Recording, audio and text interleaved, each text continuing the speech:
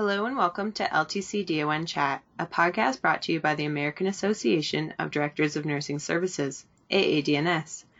I'm your host, Rebecca, and today AADNS Curriculum Development Specialist Alexis Rome will talk about how nurse leaders can manage conflict more effectively to pursue the win-win for everyone.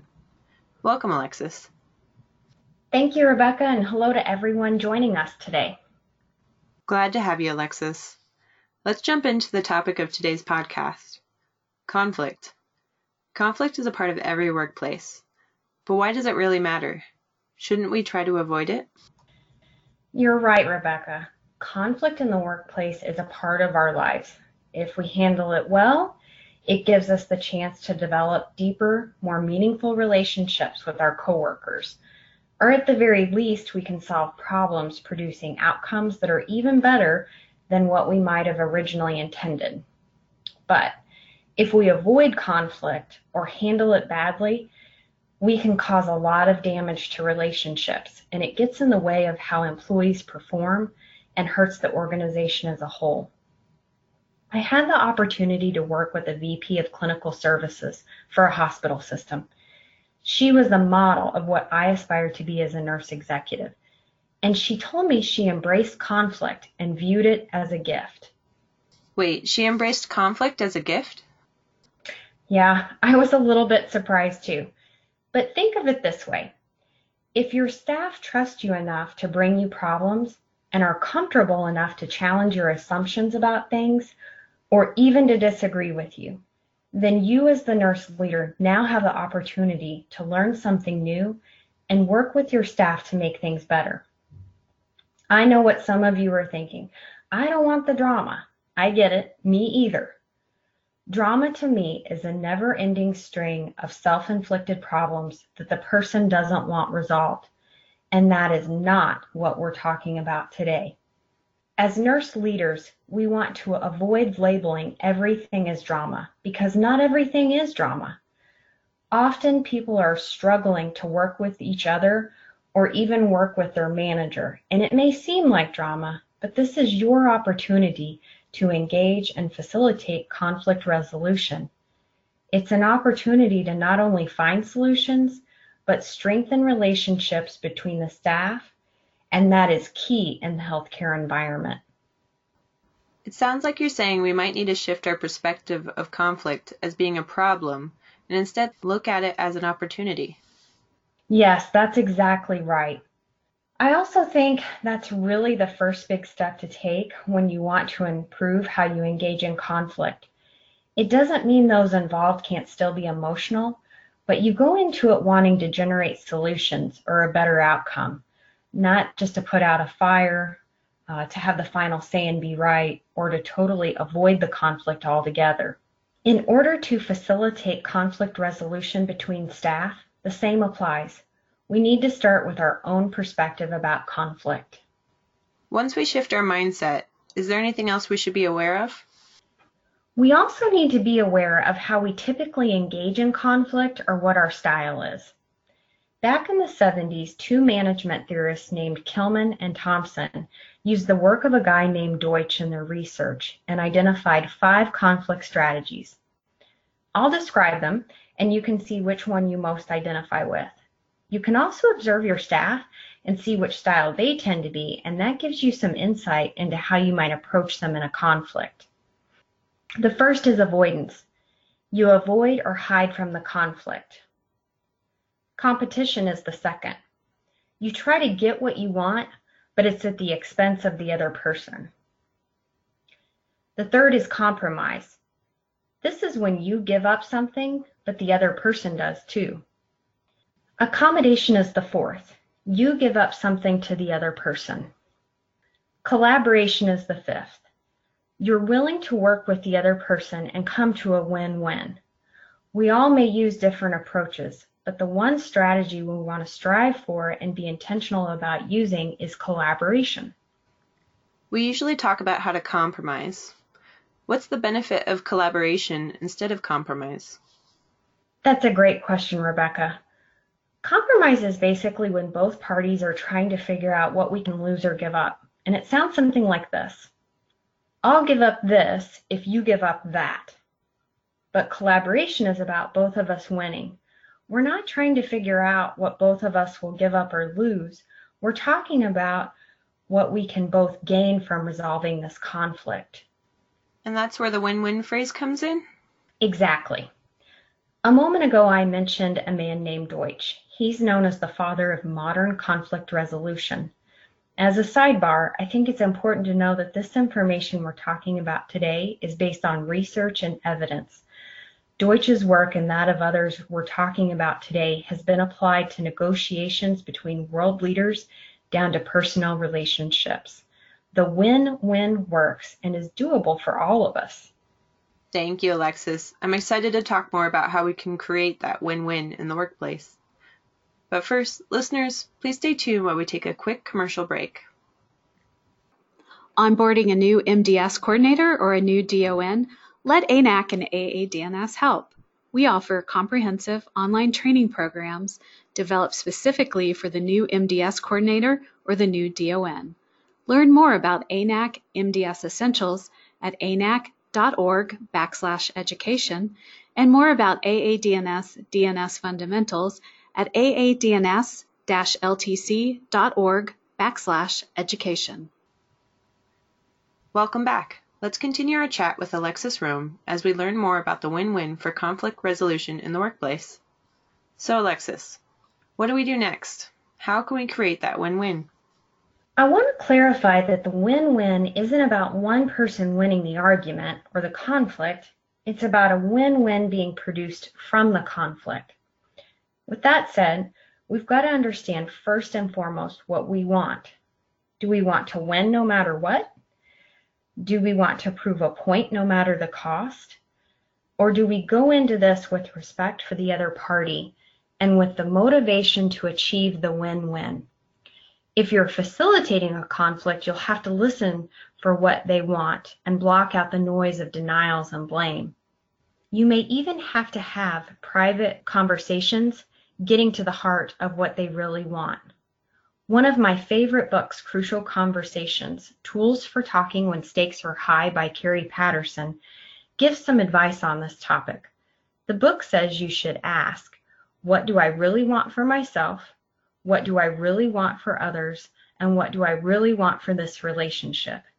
Be brutally honest with yourself about answering those questions, and then follow it with being very self-aware of how you would act on that intention with your behavior. So you would consider, if I really want XYZ, then how do I behave? Alexis, why is it important to think about how you will behave? It's important because when you enter into a conflict, research tells us that the success of the conflict is based on people feeling safe to engage in the conflict in the first place. If people feel threatened, they usually either disengage and say things like whatever and get really quiet, or they spend all of their energy defending themselves and they can't hear or do anything else but that. So if you can show you genuinely care about them, even if it's just a general concern from human being to human being, then you can encourage a higher chance of a win-win. If you're facilitating a conflict, you might need to point out and remind others that they should have concern for others as teammates. For example, you might say, I know you want to care about each other, so you are able to do a good job to help the residents. Empathy goes a long way too. Even just starting out by apologizing that they are frustrated can help. It could sound something like, I'm sorry you've had a rough shift. However, if you behave in a way that shows you have no concern for them as a person, then the conflict likely won't go well at all. It sounds like it might be important to pause if you're feeling really emotional at the time of the conflict, so you can make sure your behavior and words create a feeling of safety for all people involved. Is that right, Alexis? Definitely. It's okay to take a step back and take time to calm yourself down and get some perspective on the situation.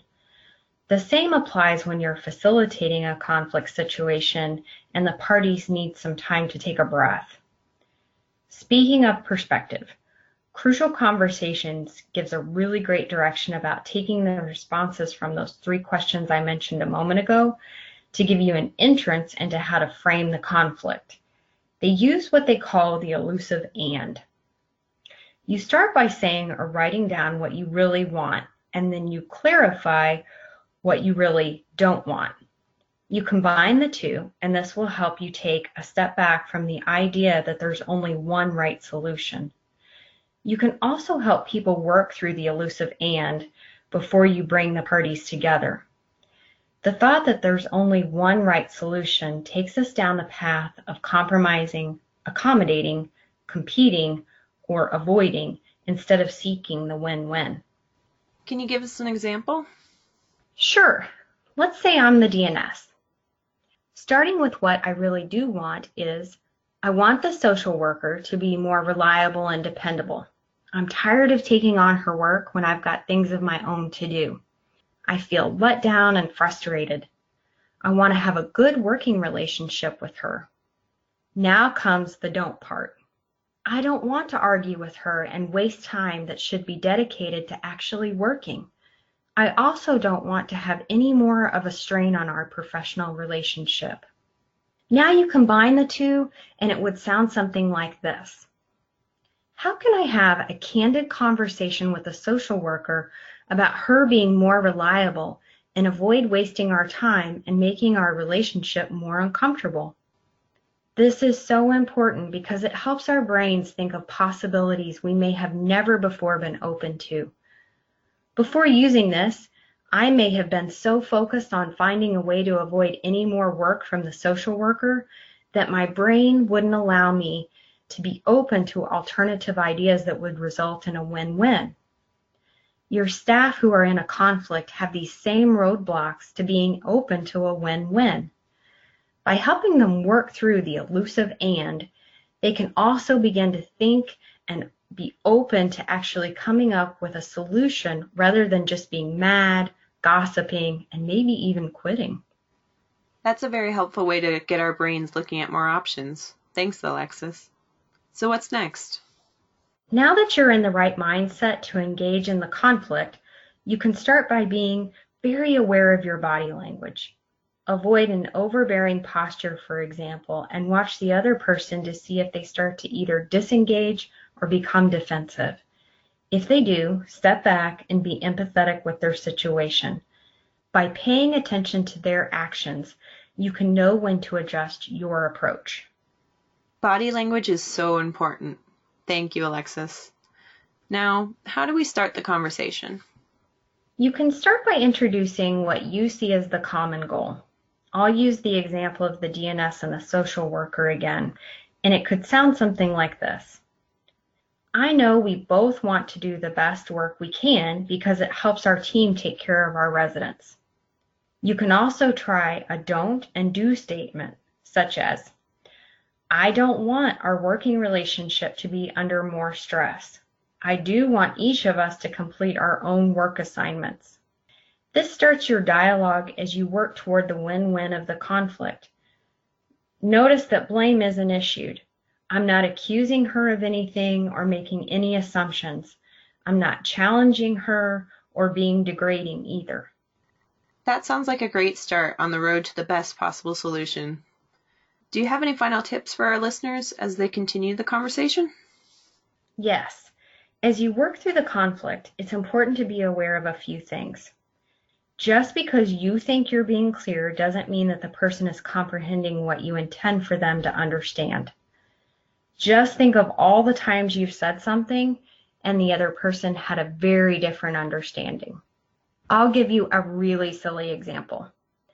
I asked my husband to pick up a bottle of wrinkle releaser when he went grocery shopping. He said, okay, but what kind? Because I have no idea which jar of wrinkle releaser you want. Wait, now I'm confused because I didn't say jar, and the wrinkle releaser is in this huge blue spray bottle in the laundry room.